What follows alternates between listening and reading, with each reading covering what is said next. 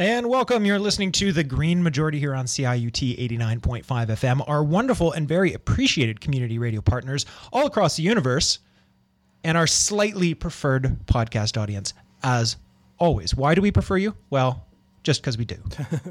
Stefan and Dave are going to take it away with news. I understand we went from having a moment of seeming like it was a dry news week, and now we're packed to the rafters as always. So I'm just going to let you guys take it straight away. Go ahead. All right, thank you so much. So the show is I have a theme for the show.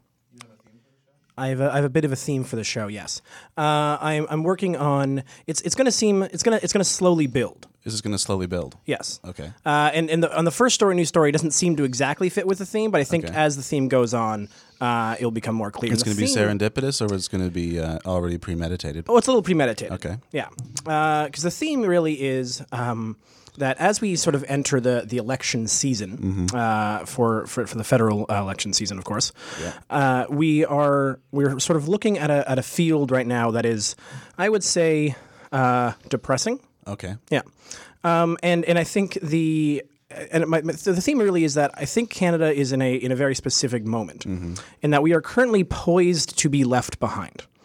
By whom? By the rest of the world. Okay. I think Canada is sort of slightly off track with much of the world, and so what we're going to see, unless we have some sort of real leadership, I think in the next, I would say 4 to 8 years, we are totally going to be left behind by the whole world, and I'll explain this slowly at why as we go through the news stories generally. Okay.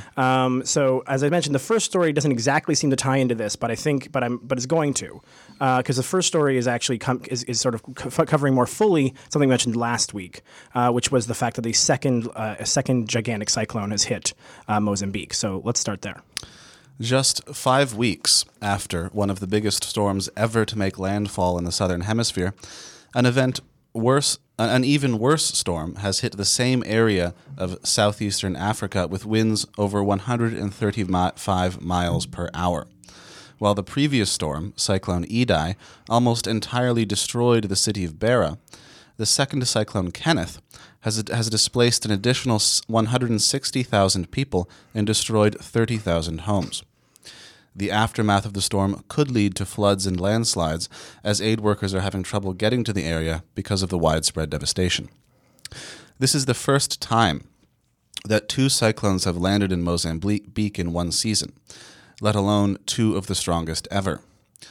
We can expect, however, more damage from such storms in the coming years due to the climate changes we are aggressively worsening each year, as our runaway train of greed and glory continues to sacrifice the living planet so that wealthy people, who never really feel like they're wealthy enough, can go on boring resort vacations, eat cheap meat, and complain about each other on iPads.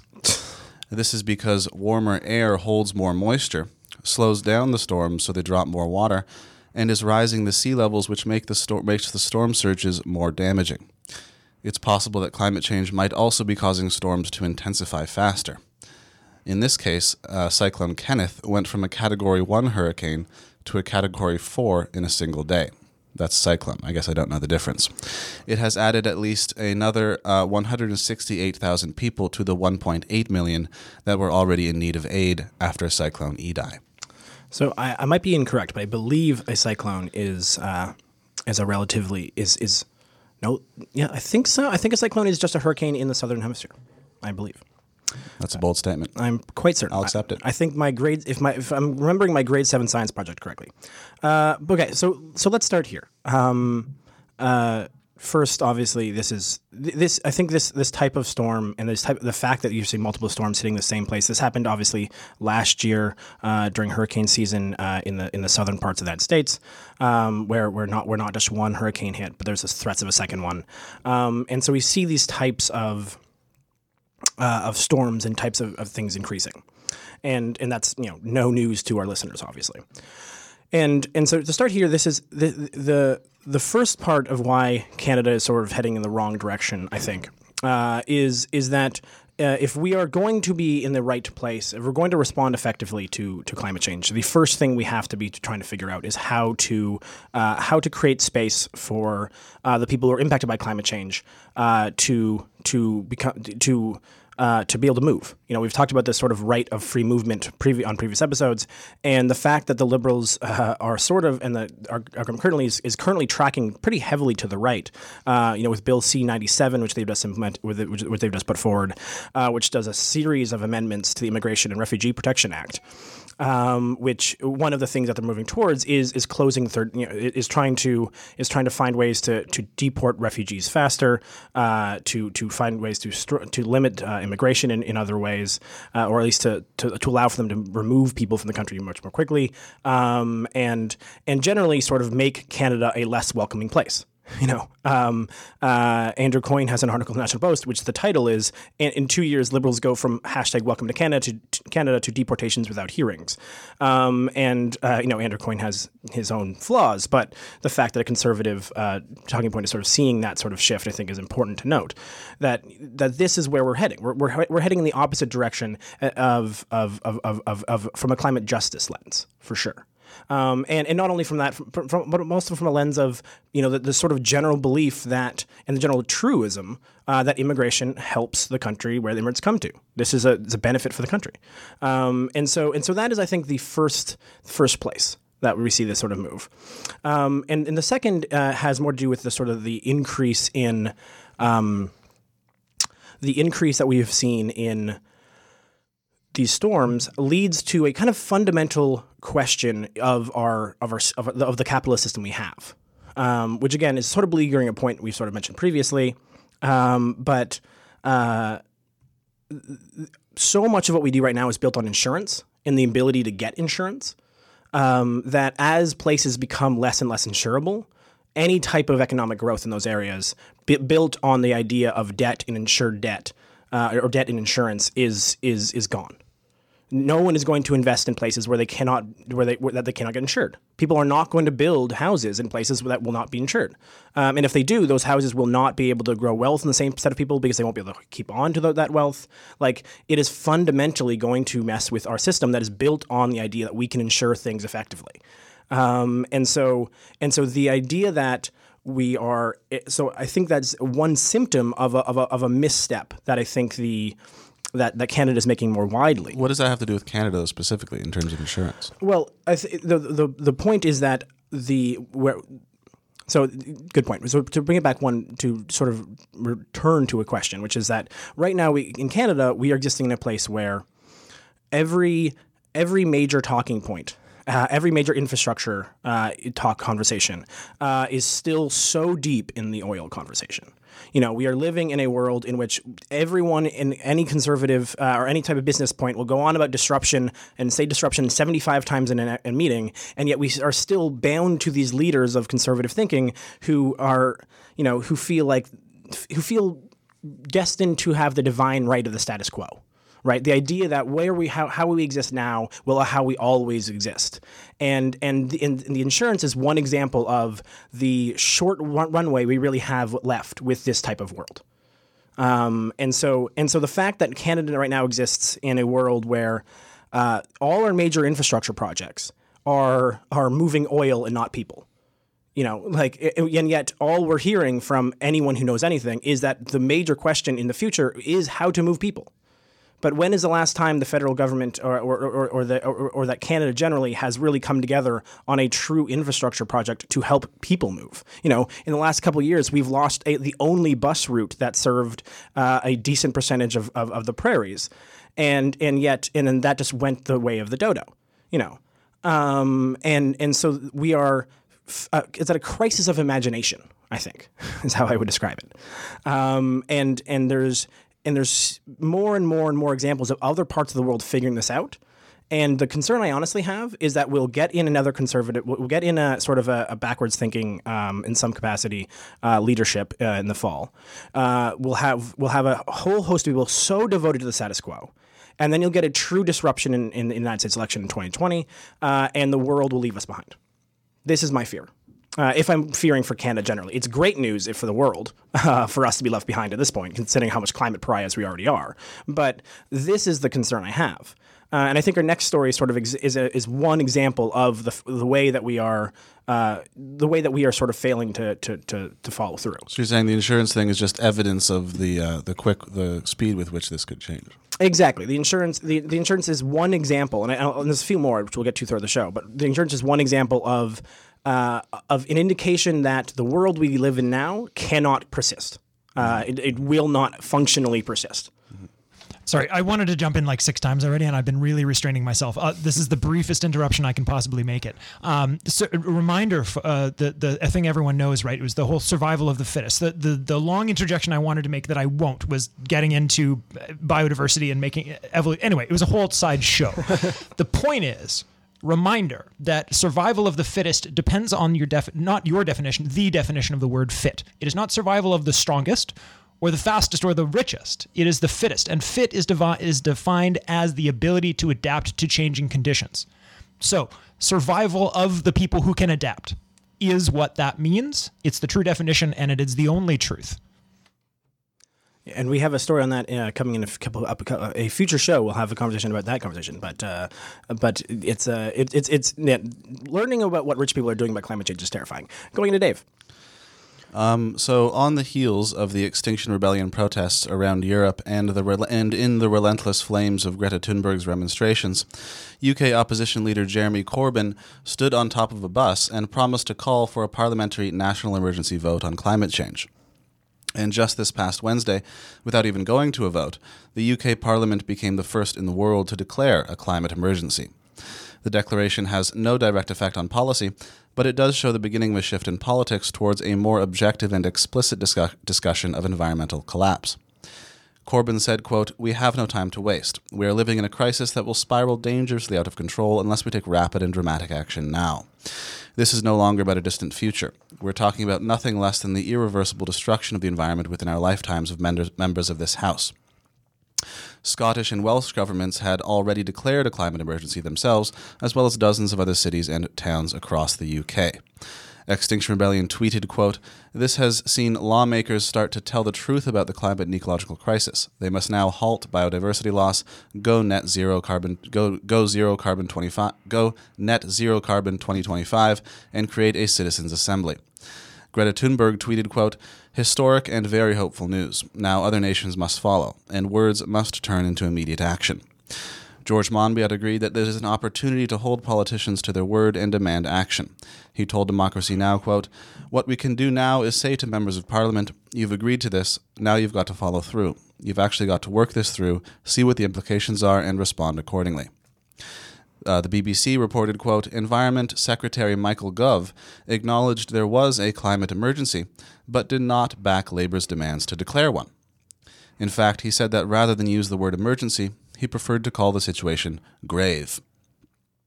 And as Monbiot pointed out as well, right-wing media in the UK, and particularly those heavily supported by the Koch brothers who have made billions in fossil fuels, have begun attempting to discredit Greta Thunberg with personal attacks about her Asperger's and the high social status of her parents.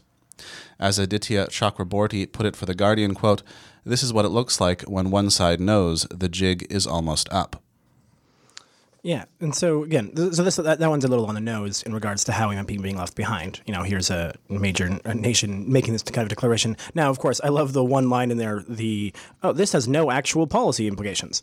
But still, it's important, right? And I think it indicates the fact that the success of the Extinction Rebellion to get some movement on this process, but also the fact that you have that remains a conservative-led parliament. And so the fact that they were able to pass that is indicative that there's some shifting there. Now It's a rhetorical shift. Right, it's a rhetorical shift, but still a rhetorical shift is a shift. Of course. It changes the fact that the conversation hopefully can finally be put together. The first question you get, I got even a couple weeks ago when I was talking to a journalists from George Brown, who inquired about, some people say that that climate change doesn't exist. Like, that question can never be asked again. All you have to do is ask Exxon, and then they will tell you in the 80s they knew this was happening, and then we can move on. Perhaps all the MPs were just they really needed anything really to distract them from the horror of Brexit. Well, exactly. But what's important here to note is one of the ways this is an example of the fact that this the sort of general concern I have of being left behind is the fact that as you get more and more of these declarations, all that has to change at that point is the rhetoric is there. You just have to hold them to that rhetoric. And the moment they're held to that rhetoric, the moment you'll start seeing movement. And so that is the concern. That's not, again, it would be great if we did things. My concern, this is more of a metaphysical concern for Canadians rather than if we are left behind, it means the world's moving forward, and that's better news for humanity. But if I was a Canadian interested in my own, say, pensions, I might be a little more concerned. But the third story actually sort of goes against my thesis here. Which is it's about the states sort of having some problems, or trying to get yet another pipeline through. But let's go to that because we only have a couple minutes before break. A handsome young pipeline protester by the name of Holden Demetrius is facing a felony terrorism charge for chaining himself to a piece of equipment to fight the construction of the Mountain Valley natural gas pipeline being built in Virginia. Protesters have been camping out in the trees in the pipeline's path since September, and now they believe they will be in it for the long haul. Demetrius said, quote, "The Mountain Valley pipeline is one of the worst possible things we could build at this point in time. All the science suggests that fossil fuels are killing us. A 42-inch gas pipeline is the complete opposite of an appropriate response to the greatest threat our planet has faced." The group Appalachians Against Pipelines said, quote, "When our comrades are thrown in jail for protecting the earth from being ravaged by the capitalistic tool called the Mountain Valley Pipeline, and when parents are separated from their children for defending their future, it becomes clear that the laws themselves are broken. Those breaking them are the true heroes." The same group had banners at the construction site reading, "To hell with your permits. No borders, no prisons, no pipelines on stolen land." Yeah. And so this is, again, just another sort of update on the constant and ongoing fight of what I believe, and this could be wrong, I'm going to say Naomi Klein came up with this term, but it very easily could have come from someone else. I read it first from Naomi Klein, I shall say, of Blockadia, which is sort of the dispersed movement across the world who are fighting these types of infrastructure projects. Because in some ways, the people who are the people on the ground, whether or not they are fighting a mine in Greece or a pipeline in Mountain Valley, are all operating from a similar sort of standpoint of our world is on fire, and maybe we shouldn't keep, building Tinder, and a natural extension of the proud history of environmentalists chaining themselves to trees. Yes, exactly. Yeah, and these types of and this type of response and the way that this one is similar to the way that Extinction Rebellion sort of managed to cause their sort of blockades within London's own economic system, and so these are. This is the status quo. The status quo right now is that every single or almost every. I'd be very interested to know actually how many fossil fuel based infrastructure projects are not being protested. What percent? Are there some? There must be a few. But terrorism charges. This guy's getting terrorism charges. Right. And there are people who agree with that. They say he's a terrorist. Well, exactly, and that is that's the other version of the response, right? There's one version where we create a better world, and the other version is that we become eco-fascists. We become a world where blocking into this kind of infrastructure is a terrorist charge, and there is a pretty long history of trying to use these types of things to stamp down different rebellions. Or rebellions is probably the wrong word, but different to use this against nonviolent action is not uncommon, but it certainly is a terrible, terrible precedent. It should be noted, though, that once a otherwise democratic and stable country starts locking up vast swaths of its populace, something is happening, and that's not necessarily an indication of it going in the wrong direction, because that speaks to desperation. So, I mean, as long as we don't want any violence. I'm just saying that's usually something someone who knows they have a weak hand does, and that's a desperate last attempt. So, the response to that is just to get more people there non-violently protesting and fill up the jails full of non-violent protesters, right? Until it's absolutely inconceivable to actually continue doing that policy. That's how you defeat it. Well, and that's the Extinction Rebellion's basic premise, right? And yet it is to use terrorism charges really is a dampening effect, right? That is a level of which you are trying to scare people not to respond. You're trying to use this, and honestly, I am as a somewhat segue or slight tangent on this. This is the type of thing I'm quite scared about when we see when the federal government makes a decision on the new NEB ruling for Trans Mountain. Is that we will if they approve it, which I pretty much expect they will, considering they bought it, that is going to be a huge fight. And I think something to pay attention to is how the government responds to protesters. What laws are they using to respond? Mm-hmm. How are they responding? Because certainly you're going to hear the pretty strong push, as we'll see soon, from Jason Kenney to do anything necessary to get this thing through. He's already trying to pick a fight with BC and refuse to give them oil as a way to force their hand. So I wouldn't say anything's off the table here. Another fight I dare him to go after. By all means, I'd love to see that fight. Go for it. You will. It is happening. But yeah. So this is and here this is the world we're in right now. And I think the real question is, will we find the leadership to tack in the right direction, or will we be stuck, slowly descending into a world that is uninsurable, that has concerns around growth generally, and that retracts. Will we find ourselves putting up walls and trying to both sea walls and border walls, or will we actually try to fix this thing? And I think the next 4 to 8 years will determine that a lot. But let's go to music break, because we are going to come back with Lauren to talk about Jason Kenney, Andrew Scheer, and Doug Ford. So as you can see, the second section is right on track. Well, and just as luck would have it, I actually have a song by Andrew Scheer. It's called Can't Find My Heart. Oh, I'm sorry. It's Broken Social Scene. I'm so sorry. Can't Find My Heart.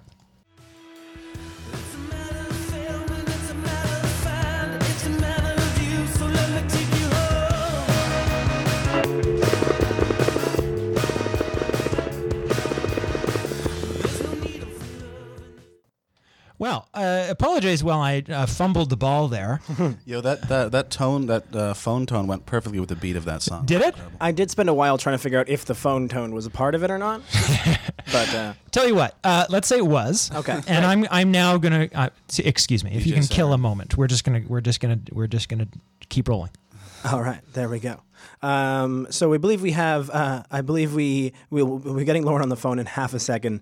He might have hung up on her. Yeah. Anyway, this is the Green Majority. Yeah, on CIUT 89.5 FM. CIUT 89.5 FM. Yeah, the Sound of Our City sponsorship drive is next week. So if you're listening to us on CIUT 89.5 FM, you'll hear us next week talking about the importance of community radio and the need we have right now actually to raise $100,000 is the goal. And so you'll hear that next week. But you can get your donations in now to ciut.fm/donate. And let's say your favorite show is Green Majority, if we are your favorite show. And if we're not, it would still be nice.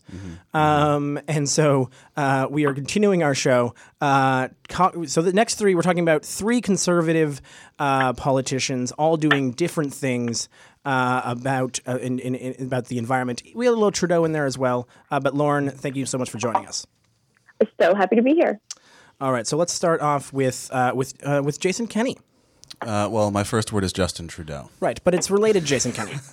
So Justin Trudeau whose already meager carbon tax efforts are being attacked in court by Conservative premiers, is now trying to protect outgoing Albertan Premier Rachel Notley's meager Albertan emissions cap by promising to exempt certain oil sands operatives from his meager new environmental legislation. Notley, who has just been replaced by Jason Kenney, a man who never completed his undergraduate philosophy degree, put in place an annual tar sands pollution cap of 100 megatons a year.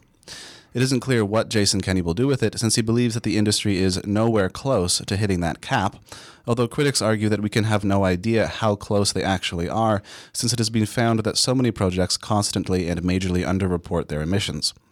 Kenney has, however, already threatened the very secession of Alberta over Trudeau's planned environmental regulations. The legislation that Trudeau is exempting these projects from has to do with stricter assessments and scrutiny over environmental practices. Everybody and their dog knows by now, however, that any real environmental assessment of the tar sands would recommend a funeral for the entire industry. Alistair Sharp reports for the National Observer, quote, McKenna's spokeswoman, Sabrina Kim, said that the environmental effects of projects that are not added to the project list would continue to be addressed by other regulatory regimes. She said, let's be clear, every project developed in Canada will be subject to the measures of Canada's climate plan. That includes methane regulations, a clean fuel standard, a price on carbon pollution, the phase-out of coal by 2030, and as well as provincial laws and regulations. The kinds of projects that are exempt are known as in situ, which in this case means that they use steam to push bitumen up through pipes rather than digging it out with massive claws and spilling it all over the ground. The practice is easier on the surrounding area, but may require more energy. Trudeau's Trans Mountain expansion project would probably also be exempt, and it is likely that industry executives and lobbyists had a direct hand in deciding which kinds of projects would be exempted from the new regulations. Yeah, so as you can tell, this sort of goes along with the theme of that we are heading in the terrible wrong direction, if only because of the fact that one of the goals stated is a coal phase out by 2030, not a fossil fuel phase out by 2030, and so which would be basically which we're coming close to being required given our timelines. But Lauren, I want to go to you for first thought. This whole thing is just so bananas.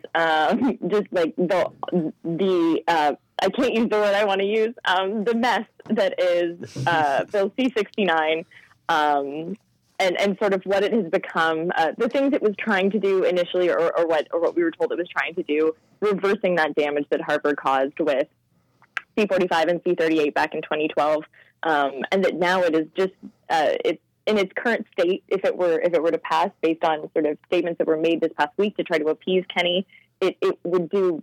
I don't know. It's not going to better anything that Harper did in 2012.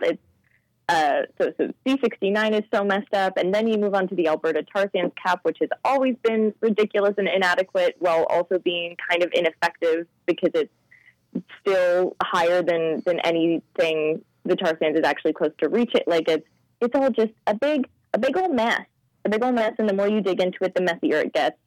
And yeah, anyway, the fact that like TMX or the Trans Mountain pipeline under this bill that is being reworked to appease Kenney would pass, or actually wouldn't even have to undergo a more rigorous assessment because of the parameters that are so narrow for fossil fuel projects to be assessed under this act. So.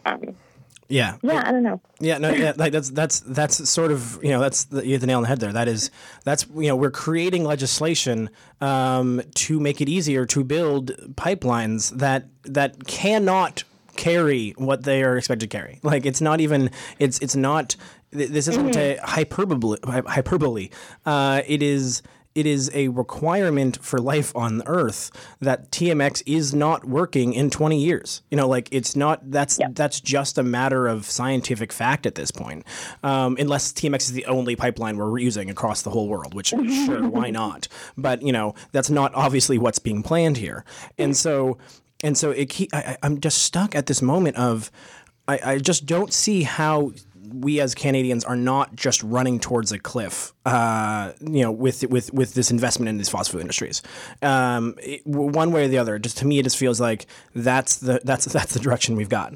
I'm sorry, just really important. I think this is the best place to stick it in here, which is that Dave and myself and several people here have seen or interacted with or just read so many people, even as of like last week, who are still very happily and eagerly, climate change is a myth.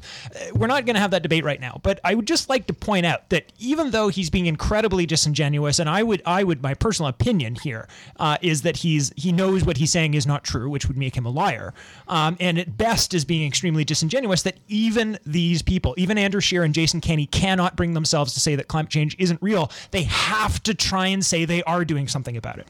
And that message is for all those absolutely foolish people out there who are still reading Alex Jones' blog. And the soft denialism of Trudeau has now seeped into the right wing, right? The version of we're doing something, but it's a coal phase out by 2075. It's like, thank you, Andrew Scheer. Speaking of Andrew Scheer, he's making the news because obviously we're up to coming to election, and he's mentioned the word climate change recently, maybe. So if you don't believe that we need to completely change the basis of our economy to stop climate change, then look no further than the Canadian political scene, because Canadian politics is so tied up with the oil industry as to almost make the two synonymous. Federal Conservative leader Andrew Scheer, a man who could very well end up as our next Prime Minister, and who appears to believe that good old European Canadian values are being destroyed by radical left-wing professors and Marxist lesbians, has been exposed as meeting in secret with Canadian oil executives to discuss election strategy at a luxury Albertan resort. He tweeted in response, quote, "I will not apologize for standing up for Canada's oil and gas workers and to defeat a government that is intent on phasing them out. Oil and gas puts food on the table for hundreds of thousands of Canadian families, and I'm not going to let Justin Trudeau shut it down." Environment Minister Catherine McKenna tweeted, quote, "Straight from Harper's playbook. Andrew Scheer has been caught scheming behind closed doors with wealthy executives to gut environmental protection laws, silence critics, and make pollution free again." Scheer also said, quote, "We are a grassroots party. We don't have well-connected friends, as we learned today, funnel money through donations. We don't have the types of corporate buddies that Justin has." Oh, man. I know, for all of the hatred that I often spew towards Justin Trudeau, Andrew Scheer really makes him look compelling. It's a contest between a fool and a monster. Yeah, like I'll mention one thing, then I'll throw it to you, Lauren, in half a second. The fact that I guess the question I have for oil and gas workers specifically, the workers, not institutions, is where was the Conservative government for you the last time they created a bubble and then watched it burst? What did Harper put in place that protected you and your family when the bubble burst last time? What has the Conservative government done to support you when you weren't working 60, 70 hours a week for these oil industries to make them billions of dollars? Because to me, that's the example of being there for these workers. And also, if anyone could explain to me what Justin Trudeau is doing to try to shut down the tar sands, I would love to hear it. But that's a separate point. Lauren, to you. I almost don't have anything to add to that, Stefan. That was righteous. I think the one thing that did come to mind, David, as you were speaking, is Marxist lesbians are actually kind of anomalous because Marxism kind of doesn't take gender depression into account as much as we would like it to. But anyway, such is the modern muddled rhetoric.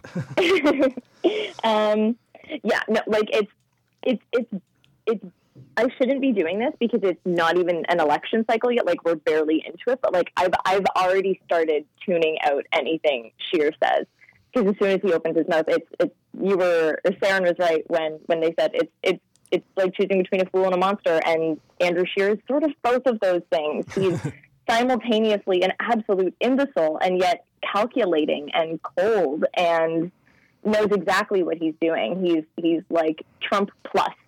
because he has slightly more wherewithal and slightly more knowledge of the damage he's inflicting. It's the difference between manslaughter and premeditated murder, right? You're both guilty, and you both need to be held responsible and taken into account for your actions. But one of you has decided to do it up front, knowing exactly what you're doing, and doesn't care, and the other one is just way too full of themselves to be paying attention to what they're doing. Yeah. So we have one more story, and I want to get to it because it's one of those things that it's very, very minor in the stream of terrible things that Doug Ford has done, at least in my opinion.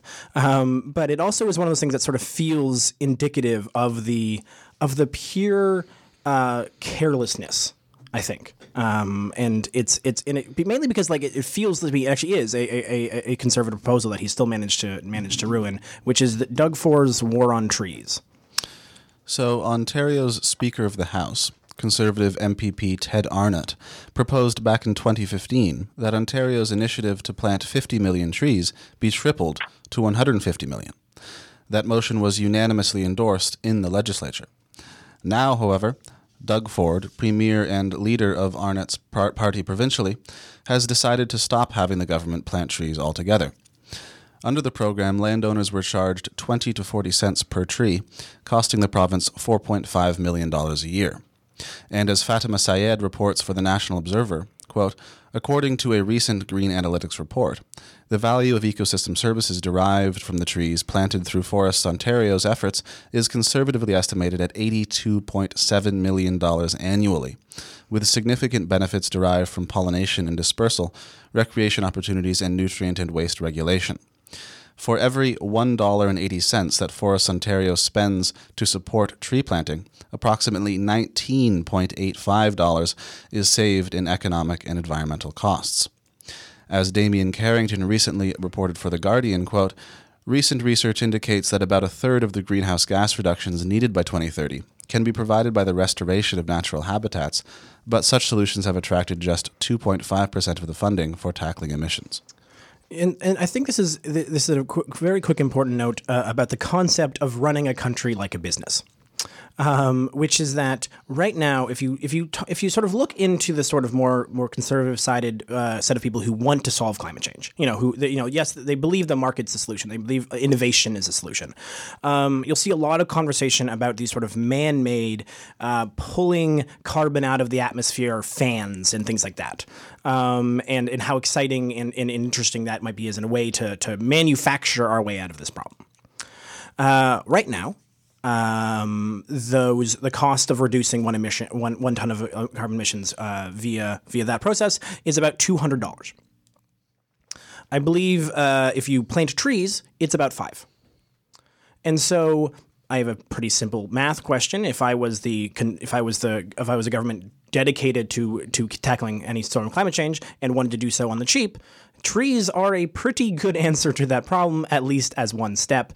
And so to write this off and instead try to, instead pretend that you're doing anything to me is it's a $4.5 million provincial cost, which is so minor into the entire budget, and yet still it goes down. And it's one of those things where it's just like, why? But anyways, Lauren, I want to go to you.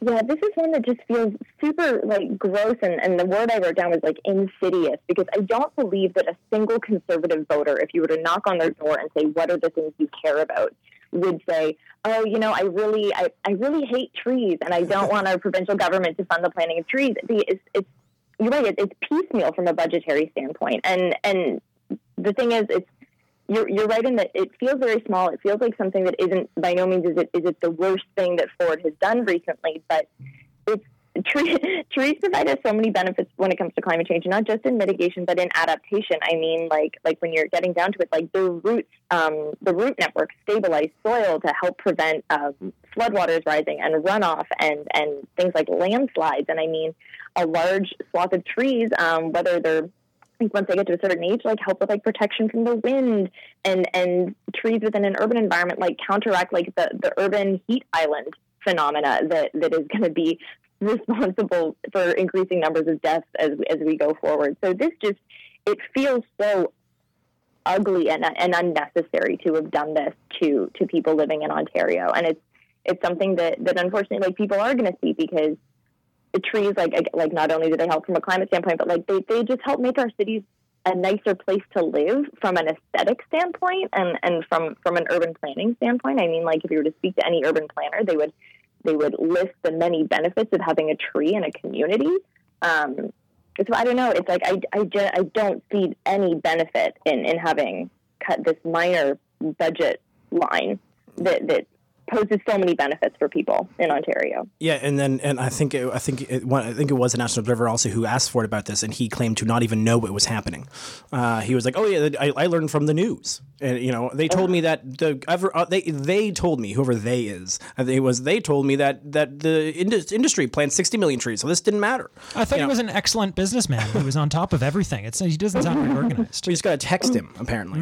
But this tree investment, you know, gives you 11 times the value per tree planted. And, you know, if anyone said I could offer you an investment that gives you 11 times the value back, they are probably scamming you unless they're planting trees.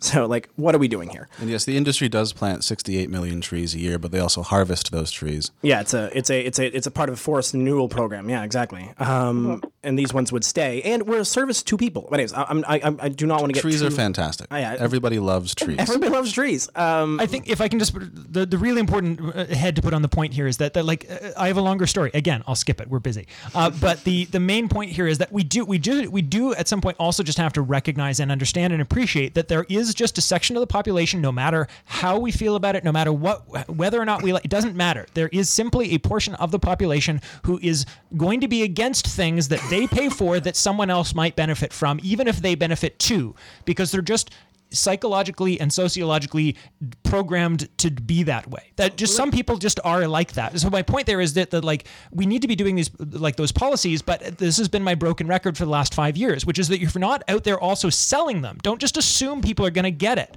because you let the conservatives frame it. And then you actually have good policies that people get elected to get rid of because you let your opponents tell the populace what they're actually doing, and they lie to them about it. Yeah, I don't know. I think Lauren's right. Everyone likes trees. But let's go. We're heading to music break and have a second. But Lauren, I want to give you any last words on anything at all before we go to break. Yeah, if you have time today, get out and support your local youth in their climate striking. It's another climate strike today across this land we call Canada. And if you are in an Eastern time zone, you have about 15 minutes to get to your nearest strike. So get out and support your young people. Yeah, take this if you're listening to this live. Take the news and go towards Queen's Park. They'll be there quite shortly. Thank you so much, Lauren. As always, we'll chat soon. And let's go back to music break.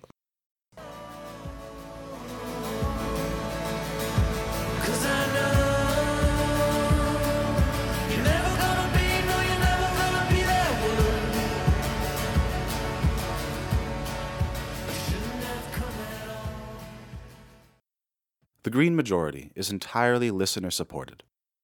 Our goal to reach minimum solvency is to raise $300 a month. If you enjoy the show, please consider becoming a patron at patreon.com for as little as $1. All right. We are back here listening to The Green Majority here on CIUT 89.5 FM, our wonderful and very appreciated community radio partners all across this fine planet, which at least at noon here, just shy of noon here on Friday, May 3rd, is still greenish. Yes, it remains mildly greenish. Greenish, yeah. Greenish is the right answer, yeah. Before I pass it to you for the final section, Stefan, I just need to do my obligatory reminder, folks, that next week, starting this Monday technically for us, but a week from today, if you are listening live, it is our local CIUT membership drive here. This is a particularly, if you heard our sort of special feature last week, it is a particularly important, very specifically this particular fundraising drive is particularly important due to many of the themes of the things that we've been talking about today, and many other things. We're going to be getting into more detail. If you follow us on social media, we'll be sending out something as well. But the most important thing you can do right now, go to the website, ciut.fm. You can donate. There's a big button that says donate now, and then put that for Green Majority as well. Or just go and find us on Facebook, download the podcast, something like that. We're going to have more information, show post, greenmajority.ca, that everything. But next week, mark in your calendars, or better yet, go to the website right now. Yes. All right. To the studio. Thank you so much. So I just want to sort of close off the thought process of Canada, because how Lauren ended the last section was actually kind of the perfect way to sort of finish, which is that to recap. These are the problems that we face. You know, we face a world of increasing uncertainty and increased hurricanes and cyclones, and typhoons are actually the what are specifically the hurricanes of the southern hemisphere, not cyclones. And have you learned what a cyclone is? I have not. No. But I've remembered typhoons. Okay. And so this is a thing. You know, we exist in this world which is getting increasingly more uncertain and increasingly more dangerous from a weather standpoint, and we have to, and any response has to accept that fact and the implications of that fact. From a climate justice lens, we must do something about this, and we exist in a world in which more and more countries are waking up to the fact that this is true. You know, the UK calling for a climate emergency, as following many other countries, cities all over the world. There's a movement. I believe Toronto has a movement towards declaring climate emergency, slowly starting up, and around the world have made these claims. And so the rhetoric is beginning to match, I think, the urgency. From the sort of the leaders in some ways. We exist in a world in which these pipeline projects, such as the Mountain Valley Pipeline or TMX, are increasingly becoming a example of how of times of the past, and yet they're being pushed as the only real major infrastructure projects we're seeing. You know, there's the amount of conversation that exists around energy, you know, around pipeline infrastructure.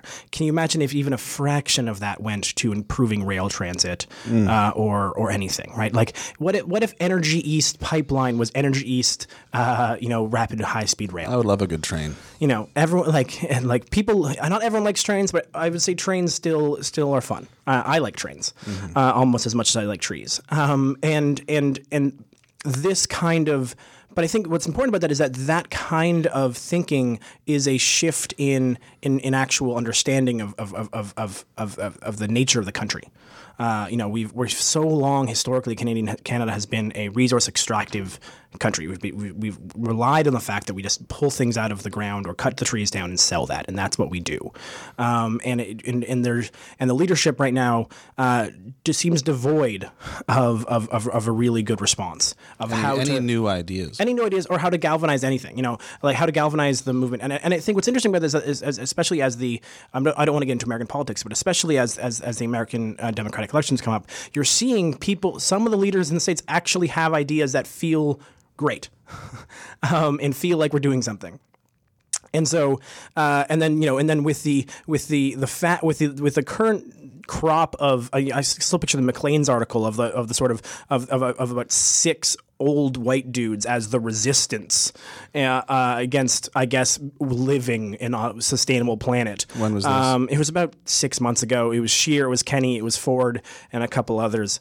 And it was this example of like, these are the people who are fighting for it's the status quo bravely, you know, and it was. I say that a bit tongue in cheek, obviously, but it was. Donate to your local billionaire defense fund today. Exactly, and so. And this is, all of this leads me to believe that the kids are what's interesting. Greta Thunberg has one very good quote, which is basically, "I'm too young to be able to be in power by the time action has to happen, so you guys have to do this." And I think that's very true. But I also think that the need for leadership coming from the youth right now is very, very high. I think there's the movement. We're gonna have an interview not next week but the week after. Hopefully a full length hour-long interview about this idea that youth can be the drivers of climate action and the drivers of policy and the leaders of this country. And I think we need that more than anything. So if you have the chance to support the climate strikes either today or in the future, I cannot recommend them enough because of the fact that honestly, youth see a different world as possible, whereas the elder statesmen, quote unquote, are so convinced that the way the world existed when they were in their 20s will always exist, and it simply won't. But we have three sort of quick stories about waste and recycling and plastics and trash. So let's get to those. Don't poo-poo my plastics. I'm not poo-pooing your plastics. I think you just poo-pooed my plastics. Well, let's find out about plastics. A new study is showing how microplastics are blown across the world in smaller and smaller pieces and are now not only on the highest mountaintops, not only in the lowest oceans, and not only in our drinking water, but they're also blowing with the wind and falling from the sky. The most common of these microplastics are coming from polystyrene and polyethylene, which are used in plastic bags and single-use plastic packaging. 335 million tons of plastics are produced every year, and we are set to increase plastic production worldwide by 40% over the coming decade, in exactly the same time frame that scientists are warning is our final window for stopping irreversible climate change. So we have an ongoing question on this show for years now that I'm going to reiterate in case anyone has an answer to the question who's listening or has any resources to help us answer this question, which is what happens to plastic if we stop subsidizing it so much as a byproduct of oil? How much would plastic cost? Is it financially viable if it was not a byproduct of oil? I do not know the answer to that question. But I think if we do expect... I mean, because we subsidize the production of plastic through the subsidization of oil. Well, no, but also more specifically that extraction of oil creates a certain set of byproducts which can then be used for plastics. And so you're almost getting it for free because you're making the money off the oil. But it's still more complicated than that, obviously. But this is a question we've wondered for years, and it's very, very hard to actually figure out the math on it. So I'm just reiterating that question again. Let's go on to recycling. Ever since China stopped accepting almost all plastic imports, the U.S. and other wealthy countries have begun sending their plastic to poorer countries like Malaysia, which has become inundated with so much plastic trash that illegal recycling operations have cropped up, pervading small towns with the inimitable scent of burning plastic. Even the plastic that is clean and sorted and saleable internationally ends up sometimes dumped into the environment overseas or in recycling factories with poor labor conditions and waste management standards, since companies will seek the cheapest way to process their goods, and wealthy countries have largely not bothered to develop their own recycling operations. Thus, even some environmental NGOs will prefer to have plastics end up in landfills in the U.S. rather than exported overseas where it is not certain where they will end up. Licensed recyclers in Malaysia are able to turn big profits off melting plastic bags into hot gray paste and drying them into pellets to then be made into toys and shoes, and are actively seeking imports, but they are being hurt by regulators who want us to slow the flow of Western plastic scraps that's fueling illegal recycling operations and causing more pollution. Yeah, and so this is the recycling industry, if you want to call it that, is at a serious crossroads right now, and it is in desperate need of some useful legislation. You've seen what Europe has been able to do over the past 10, 15 years of making more and more of the producers of things be responsible for cleaning them up or picking them up afterwards. And that kind of effort has yielded some pretty significant dividends. That's an externalization that you should be able to pull off easily. Like the fact that we're externalizing the cost of recycling or just throwing it out or just letting it exist in our oceans is something that really legislation require the people who are making most of the stuff, especially packaging, take it back. And a lot of this gets solved pretty quickly.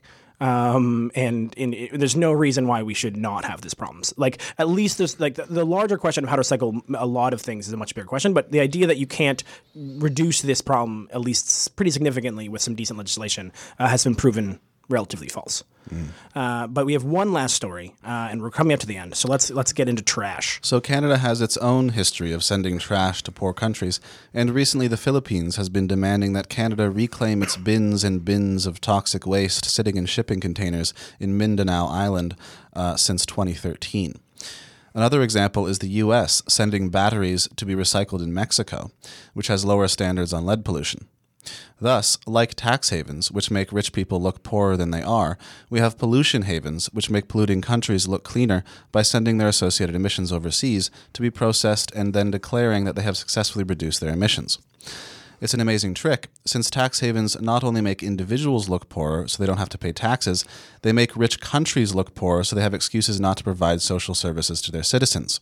In turn, pollution havens make rich countries look cleaner so they have excuses not to act on climate change, when in fact they are just exporting their pollution to the lowest bidder and patting themselves on the back. Yeah, and this is the central problem actually with a lot of some of the ways we calculate countries' emissions. You know, the fact that Canada is only responsible for what is actually burned in Canada, and not for all of the stuff that gets that either we send away, or the fact that we make everything built or thrown outside of Canadian boundaries and then brought in is a great way to make it look like we're doing a lot better than we are. The amount of emissions we're actually responsible for compared to the amount of emissions that are burned within the country is a pretty significant difference. And the same goes, honestly, for the fact that we can pump oil here and then send it somewhere else, and suddenly we're also not responsible for that either, right? The ways of which rich countries are able to fudge the numbers and blame the other countries for these costs is exactly why when you hear conservative politicians say, why should Canada do anything when it's China that has the most emissions possible? It's but we are the reason their emissions are this high. We are the reason that they are having to build this stuff, that they are the stuff they're manufacturing is coming here, and so it has to start with us, because that we are ultimately responsible. And so that's why this response of we're just a small percentage is bunk. That's not a reasonable response. But we're heading up right to the end. So Saren, read us out. Oh, so just really quickly, people interested today in lesbian Marxist podcast, they don't describe themselves that way, but I don't think they'd be offended by it either. I recommend the actual podcast I actually listen to, that I actually recommend, called The Antifada, ANTIFADA. Its tagline is your favorite ultra-left, post-podestic, nihilist, anarcho-communist, Bordega adjacent comedy politics podcast. And it is hysterical, featuring the wonderful Jamie Peck. So if you were serious about that, look it up, Antifada. Other than that, have a good green week, folks, and we'll see you all real soon next week for the fundraising show.